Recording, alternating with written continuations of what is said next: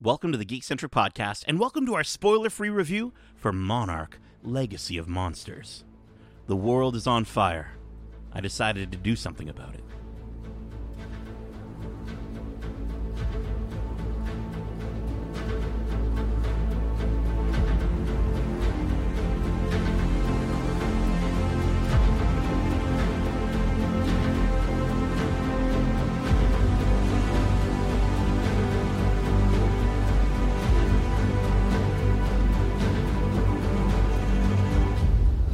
Welcome to the Geek-Centric Podcast. My name is Nate, and this is our spoiler-free review for Monarch: Legacy of Monsters. Special thanks, as always, to the folks at Apple Canada for letting us watch these episodes early for review. If you're joining us for the first time, we are Geek-Centric, a podcast focusing on the world of movies, TV shows, games, and all things geek-centric.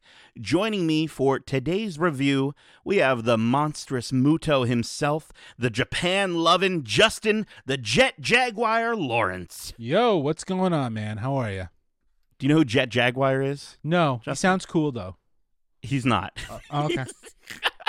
So there was a contest. Apparently there was like a fan contest like way back in the day, and a fan won this contest to design a kaiju, and they just made a robot that can grow really big, and that was it. It's just a big robot. I don't know. It was all the other kaiju designs. I'm like, you could have done a little better than that. Yeah, it seems like you phoned it in. What's the difference Right, between and that his name's like, Jet Jaguar. Like, why is he not a It's Jaguar? still a badass name, though. Jet Jaguar. Yeah, Like, I don't know. I thought he was like some super spy. I just meant like by the name of Jet Jaguar. It seems like, Jet Jaguar, agent of whatever. I just feels like it could be a graphic novel, a comic. Sure. I don't know. If there I is, definitely listen, didn't if think of a anyone's- robotic kaiju when you right, said or just Jet robot Jaguar. man. I know. Yeah. If Isn't that anyone's listening Ultraman, to this, though, by the way? Like, isn't that exactly, dude? It's literally, look up the pictures of it. If you're listening to this on the road, pull over, look up pictures of Jet Jaguar. But that's not the kaiju we're talking about today. I did want to bring up a couple more kaiju though, because we are talking about this series that centers around Godzilla and the kaiju. Justin, for you, who is your favorite kaiju? I'm gonna make it really easy. I'm going OG, the original. I'm going with Godzilla. I have loved the stories that they have told with the character. Even the Matthew Broderick one, I rather so good. enjoyed it. Yeah. But obviously the original Japanese films, they're a little dated. But the idea of the story that that has always been associated with Godzilla in relation to nuclear bombs and this idea of the world, I think has always been very interesting and sort of an interesting sort of conversation in regards to what we as humans do to the environment and what the planet, the planet, and in a lot of ways that Godzilla is a representation of what we have done or what the world has done to the planet.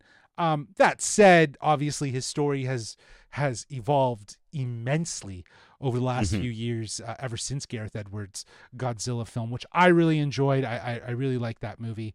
Again, I think it stays focused while also opening the door very much to the other kaijus that we would get to know, and on Monarch and who they are as a whole. But I'm going OG. I'm gonna go with Godzilla. I'm gonna change things up a little bit. I want to give a shout out to the giant yak from Skull Island. I thought that guy was dope. But for me, I think my favorite kaiju, because I don't even know if that is a kaiju or if it's just a big yak. But I think for my favorite kaiju, I'm going to go with Mothra. I think she's a classic. She's queen of the monsters. I love the sort of the bioluminescent look that she has in the movies, and it almost looks like like Aurora Borealis at times when she's flying. And I if it wasn't for her, dude, Godzilla would not have, spoilers for the movies, would not have been able to kill Ghidorah. So it was cool when they like formed into like that ultra like Transformer style. She gave him like and then the wings like go on his back, and then he starts flying. Right? No, I'm just kidding. It was guys. sick. I'm just kidding. We're gonna write a Godzilla movie one day. Let's get to the synopsis for this Godzilla series on Apple TV Plus. Was not something that I had on my 2020 three bingo card. But following the thunderous battle between Godzilla and the Titans that leveled San Francisco, and the shocking revelation that monsters are real, Monarch: Legacy of Monsters tracks two siblings following their father's footsteps to uncover their family's connection to the secretive organization known as Monarch. Clues lead them into the world of monsters and ultimately down the rabbit hole to Army Officer Lee Shaw, taking place in the 1950s and half a century later, where Monarch is threatened by what Shaw knows. The dramatic saga spanning 3 generations reveals buried secrets and the ways that epic, earth-shattering events can reverberate through our lives.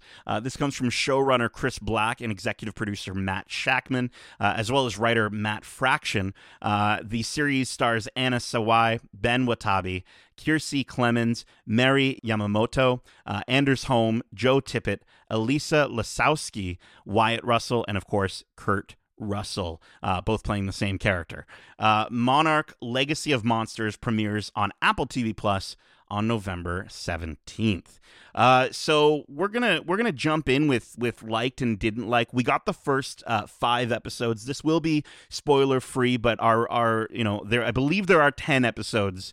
I believe we haven't gotten any confirmation on that. Right, we've been kind of, but there's more than 5. There's definitely more than 5. Yeah, sure. So we've got the first 5 episodes. And right off the bat, I will say, a series about the people affected by the aftermath of Godzilla and the monsters and Monarch is a very promising, refreshing, and interesting premise after 3 movies and a spin-off with Kong Skull Island, getting the big monsters battling it out and fighting each other. Unfortunately, though, while the intention is all there, I will say after 5 episodes, it's not fully delivering on that premise. Sure. I think the style of the show and the decision to tie it directly in with Kong Skull Island and Godzilla King of the Monsters, I think it does a better job than any of the movies so far at highlighting the disaster and the loss of life from these monster attacks, and I think that's definitely something that I can give this 5 episodes praise for. Right. To your point, the movies that are influential to this series are Kong Skull Island, based on one character's involvement in the story, which we'll talk about in a bit. But we go further out.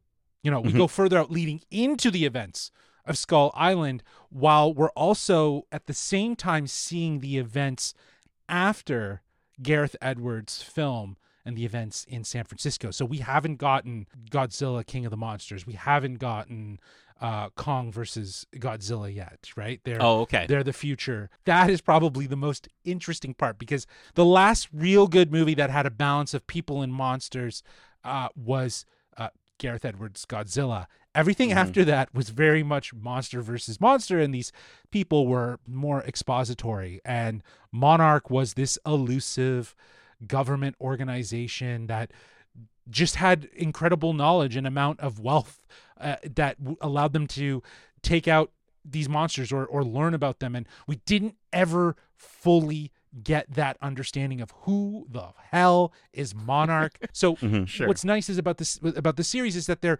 looking to flesh that out. They're looking to tell more of the story of how they came to be, what inspired them, their origin story, if you will, which is where the 1950s story comes in. And then we see where they're at after the events of 2014 in San Francisco, with the introduction. Now the world knows about Godzilla and who he is, and inevitably working towards Godzilla King of Monsters and those other movies. But to your point, it's sort of losing its way, because in these 5 episodes, they're trying to bounce around between different generations, if you will. It's just a lot to track all at once, and I think it's muddling the point. There's a big mystery box effect that's working for this show that has me intrigued, but I think it's a little all over the map, and it's losing the focus, where the first episode, I think, really does set the tone. That first episode, I think we both set off air, like, I think it is the best episode of the 5. I think it's gripping. We get to see these moments from one of the main characters named Kate, just sort of right in the middle of everything that's going on with Godzilla and the monster attack, and I think it helps to sort of ground the series in her trauma, and we get to sort of revisit those moments throughout the 5 episodes, and her trauma does come up a lot throughout the series. But to your point about sort of the show being broken up into those multiple eras, it jumps back and forth between post what they call G-Day, which I thought was interesting. They call it G-Day in 2014 and 2015, and then back to the 1950s, where we see a young Shaw played by Wyatt Russell. And between the two segments, I'm really enjoying the flashback sequences. I think the moments showing the history of Monarch, the true discovery of these monsters, I think is really interesting. And the other thing I'll give a shout out to, and we sort of get to see a little bit of it both in the 50s timeline and in the modern timeline, is the monster design. I think is awesome. It always has been fantastic for these creatures. I think I've always enjoyed the original kaiju designs. I love the modern kaiju designs from Legendary Pictures, like we were talking about with, like I was mentioning with Mothra earlier. I think here it's no different. I think we haven't seen too many of them, and I think that's obviously the point of the show, is to focus on the people in it. But the ones that we've seen have been really creative, really cool to look at, and I think the visuals and sort of overall aesthetic of the show, I think the 1950 stuff feels very in line with Kong Skull Island, and the 2015 stuff feels very in line with the movies that we've gotten. And I think that's definitely a plus that I can give it, is that the show does look the part, if you will. Yeah, no, they spared no expense with this. I wish she was in this series. Yeah, exactly. They spared no expense with the budget. It doesn't feel like a made-for-TV show. There's a commitment to bringing high-level visual effects to the look of the monsters, to the look of the city. So I really do appreciate that. They've stayed committed to bringing top-tier visual effects to the show. Yeah, like I think the whole theme of this show is discovery. The story that takes place in the past is 100% this journey of discovering the monsters and learning more about who they are and what they are, and that sort of humility that started Monarch, versus when we get into something like G-Dan, where we know Monarch is going to be this sort of overbearing government agency that seems to have sort of a mixed feeling about how they need to approach this. Do they destroy them, or do they learn from them? But I like that they're giving, more context to things in and around events that we know. As I was mentioning before, there is a character from Kong Skull Island that we see show up in the 1950 story, and that is Bill Randa, played by Anders Holm. And anyone who knows and has seen Skull Island knows that Billy Randa is played by John Goodman. When they inevitably go to this island, looks very different, obviously. Yeah. But again, the idea of tying it into the stories to help expand that, I like that. That part is working for me, even though they might be convoluting themselves in a lot of ways. It's just a lot. I think the thing that the first episode sort of establishes is a bit of a focus, but then it slowly loses that as we get through it. It starts to ramp up, and it feels like it's going down that rabbit hole of being mysterious without really giving you anything. Yeah. Do you know what I mean? Yeah, I wish I had more positives. I don't like. Are you okay if we move into stuff that didn't work? Like, well, I did have one last thing. Okay. I also think the last thing I want to call out is the cast. I think, as I mentioned, Anders Holm is in this film. I think he's good. I think Kurt Russell and Wyatt Russell, first off, bravo to whoever thought about casting them, and especially in the different generations, Yeah, do more of that. That's cool. For sure. Wyatt Russell's Lee Shaw is in the story that is in the 50s, and Kurt Russell's Lee Shaw is in the post G-Day story. So there's an interesting thread and connection between the two generational stories, and it seems like some of the mystery might be attached to Lee's story. And both are seasoned actors. So they're definitely delivering. But as for the rest of the cast, I got to say, I feel like most of the performances are leaving me wanting a little bit more. Again, after 5 episodes, they feel a little underwhelming and very much stuck. Yeah, I think the as I said, I'm enjoying like Wyatt and Anders Holm and I'm trying to remember I think Mari Yamamoto. Yeah, Mari Yamamoto is fantastic. She's so right. good, yeah. And so like they're all doing a great job. I think it's a bold choice to showcase, multiple eras to tell your story when your story in when there's a lot of story to tell. And I think that any show that sort of features like two casts with like a connecting storyline through time, I think you run the risk of making one section of your story more enjoyable than the other, and that's what I'm finding is that, as I mentioned, I'm enjoying the 1950s stories so much more than the modern day ones. They seem to be more streamlined, more straightforward. Again, the performances are better. Every time we cut back to 2015, outside of that first episode, I'm just a little sort of disappointed each time, and I feel like the mystery that they're digging into, as you said, it just keeps dragging on, and it doesn't really feel like it's moving at the correct pace. And I mentioned when we were talking on the phone about this show, like these 5 episodes that we got, really honestly, could have been 3, and I think it would have been a much better paced storyline so far. I think there's just a lot of stuff that's really dragged out. For me, it's how fast and how slow things are overall, sure. Right? Like certain things happen really quickly, and I think that's left some plot holes or some weird, odd coincidences that are just super convenient for the purpose of the story, and that just has my head kind of tilted and like, does that really make sense? Right, and not even in a way that's like, oh, it'll make sense later kind of thing. It just doesn't make sense. I'll just say the way we're introduced to Kurt Russell's Lee Shaw. That's all I'll say. Yeah, right? yeah. I think the sense of inconsistency, to your point, it demonstrates that the show is trying to do a lot. I'm with you. I'm far more interested in the 1950s, the pre-Skull Island. Like, I think this show could have just been that. And also, there just doesn't seem to be a balance of how much time we're spending in each of these stories.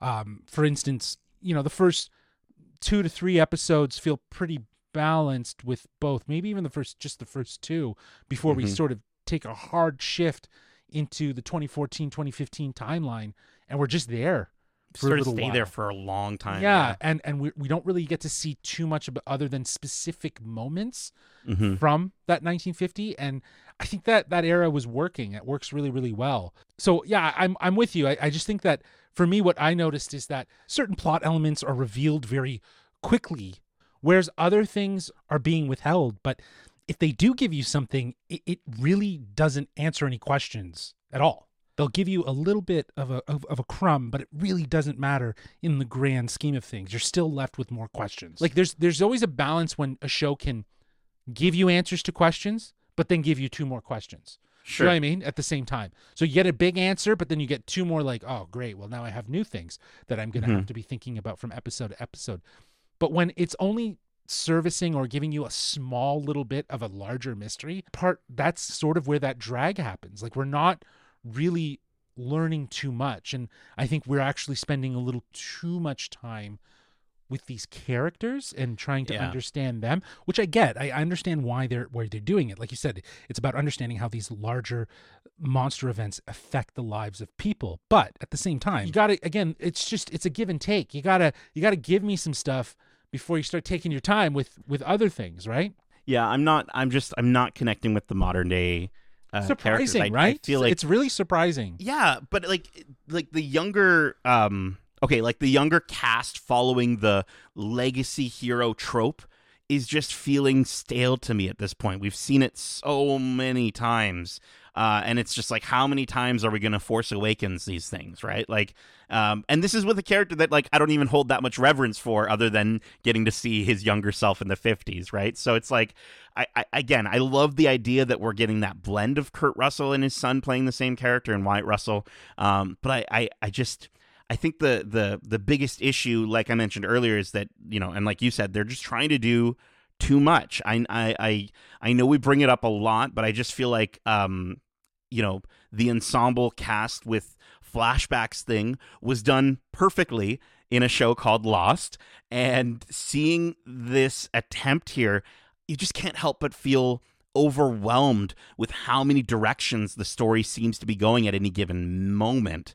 And that's kind of another big thing. It's like there's just so many moments where I'm confused, and like they jump from moments and from one time to another, and I can appreciate sort of seeing these moments instead of just hearing them, about them through expositional dialogue, which the show does, don't get me wrong, have a lot of expositional dialogue. Sure. But I found my eyes would just start to glaze over a lot in this show, and I found, like, honestly, in a show about giant monsters, I shouldn't be finding myself, and don't get me wrong, it's focused on the people, but even that is so intriguing, and I shouldn't be bored throughout this show. I think that they could be doing more to ensure that we stay invested. Yeah. I don't think that they're doing enough. It seems like what they're doing is they're taking all these great stories from different timelines in the Monarch history, which would be great as just individual stories or seasons, but then they're just smashing it together.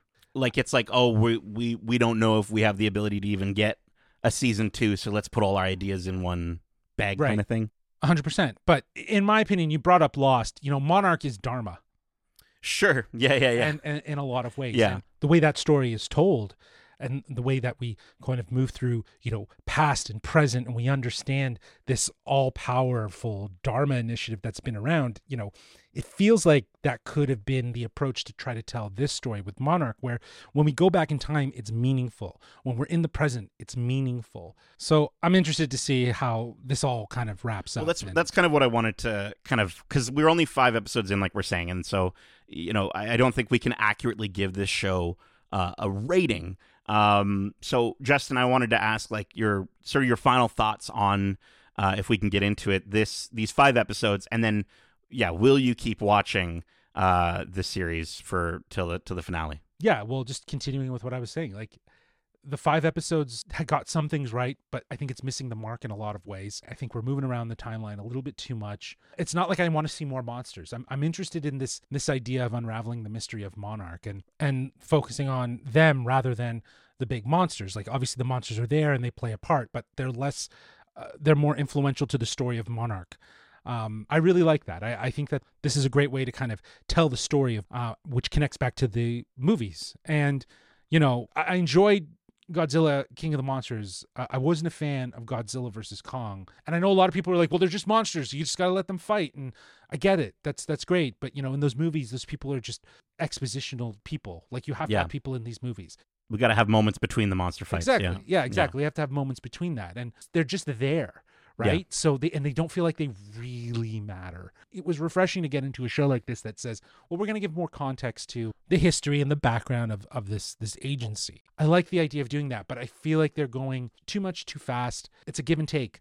You got to give me some stuff to validate why I'm watching the show, and a lot of ways keep my interest rather than just taking up my time. And I am going to continue to watch it because I am interested to see where it all lands. But being given 5 episodes, which I know we're both grateful for, I feel like if that's half of your season, I should feel a little more confident or have a little bit more of an understanding of where this show's going. And I feel like I don't have that. But that said, there is a mystery here. I love a good mystery box series. And, when you tie in big kaiju style monsters like Godzilla and the history of Monarch, I'm intrigued. So I will stick with the show and see how it wraps up. I said this 3 episodes in, and then 5 episodes in, I'm not anywhere where I, near where I wish I where I wish I was. I think, given the concept for this show, like you're saying, the idea of like, again, the two Russells playing the same character at the same time had me stoked, and I was like so stoked for that. And the choice to focus heavily on family and people affected by these monsters was just super intriguing.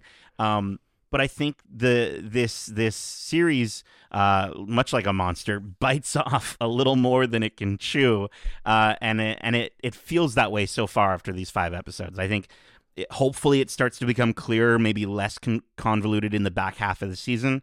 But even then, I don't know if that will get me to care about what they've established enough with the modern cast, all of whom I'm not digging, as I mentioned, their storyline. I think a show about the people affected by giant monster attacks shouldn't bore me, but as I said, I found myself bored and a little confused with the ways that it was trying so hard to create that mystery box effect. I think after episode 2, I kind of, I didn't feel that feeling of like, I gotta watch the next episode right away. Like episode 1, I was like, yeah, I'm in. Let's watch the next episode. I did. And then after episode 2, I was like, I'll go watch something else and then come back to this. It's nothing that was so pressing, like a lot of these mystery box shows.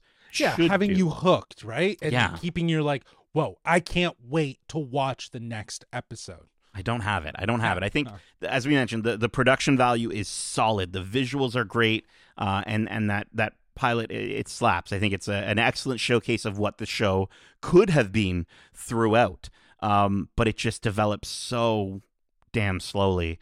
And I wanted to love this show. I even, I think I like the ideas that it's putting forward, and I will watch the rest of it, but I just don't know if it's going to get me from like to love. And it might even move me away from like. Yeah, but that's more the concern. If you like it right now, then that's a positive, in my opinion, right? Yeah, it's fine. If it can move you to love, that is a big task on its hands to do that. But right now, I think, to your point, it's more likely that we could look at this show after 10 episodes and wonder, what was the point? Was it really worth it? Yeah. Is the mystery really worth it? So I think it really does come down to what the next 5 episodes are going to do, and how it's really going to, give a sense of closure, or at least some sort of gratification to this larger story. Yeah. And if they can actually do a season 2, like I think it's known to a certain degree that Apple signs a multi-deal with most of these TV shows, unless it's a one-off. But they at least they as far as I know, they try to, and in the rarest occasions they've canceled shows. But yeah, I think it really does depend if we will get more story too at the end of it. But I'm going to remain hopeful and check it out each week, and we'll see. We will see. But that is it for this review of the first 5 episodes of Monarch Legacy of Monsters. We hope you enjoyed it. And if you did, make sure to subscribe to us wherever you like to listen to podcasts, if you haven't already. And if you want to write into the show with your thoughts on this series or any of the shows or movies we cover, Justin, can you use your best Godzilla roar to let the lovely folks know how they can reach us? I don't know if I could roar like Godzilla. It's so vicious. But I will say they can reach us at wearegeekcentric@gmail.com. That's wearegeekcentric@gmail.com. Or they can reach out to us on Twitter, or the app formerly known as Twitter, at GeekcentricYT, or on Instagram, Threads, and TikTok at wearegeekcentric. Keep in mind, we have a ton of other episodes covering the recent releases with our spoiler-free reviews for David Fincher's The Killer, Goosebumps, episodes 1 to 5, Loki Season 2, episodes 1 and 2, The Creator, Expendables 4, and I Am Groot Season 2. You can check all those out on your podcast service of choice. We also have a ton of interviews out now, like our most recent interview with Loki Episode 2 Monarch director Legacy of Dan Monsters DeLue, where we discuss his journey as a visual effects supervisor for so many MCU projects, all the way to now getting a chance to sit in the director's chair for Loki. Keep in mind, we have a ton of other episodes covering recent releases, like our spoiler-free reviews for Next Goal Wins, The Hunger Games, A Ballad of Songbirds and Snakes, The Marvels, the Netflix series Blue Eye Samurai, Invincible Season 2 Part 1, and David Fincher's The Killer. We also have a ton of interviews out now, like our most recent interviews with the team behind Monarch Legacy of Monsters, including visual effects supervisor Sean Conrad, executive producer and director Matt Shackman, executive producer Matt Fraction, and showrunner Chris Black. Justin had the chance to sit down with all of these gentlemen and talk about the series, Talk about how some of these kaiju, like Godzilla, they're like rock stars, basically. They are. Pretty much. So be sure to check out all those interviews and all of our interviews, either here on your podcast service of choice or over on YouTube at youtube.com/geekcentric. We got so much right now that, we were kind of quiet for a bit there, and now we're we woke revving up. back up. Yeah, we woke back up. A nuclear bomb went off and woke us up. There you go. And now like we're the going monsters to terrorize that we are. your ears. Justin, thank you so much for joining me for this monstrous review. And as we say, love ya. Peace.